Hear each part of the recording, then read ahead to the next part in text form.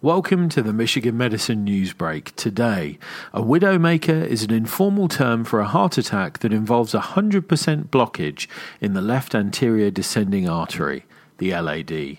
As heart attacks go, a widowmaker can be particularly lethal because of the location and extent of the blockage.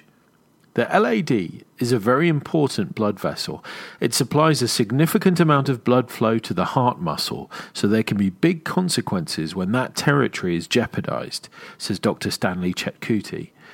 Caused by lifestyle and genetic factors, that harmful blockage typically builds over time. But the tipping point can occur quickly.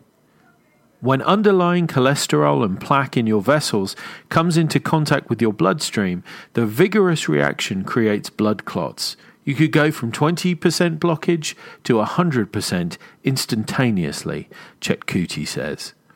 That blockage stifles oxygen, which can trigger an abnormal heart rhythm known as ventricular fibrillation.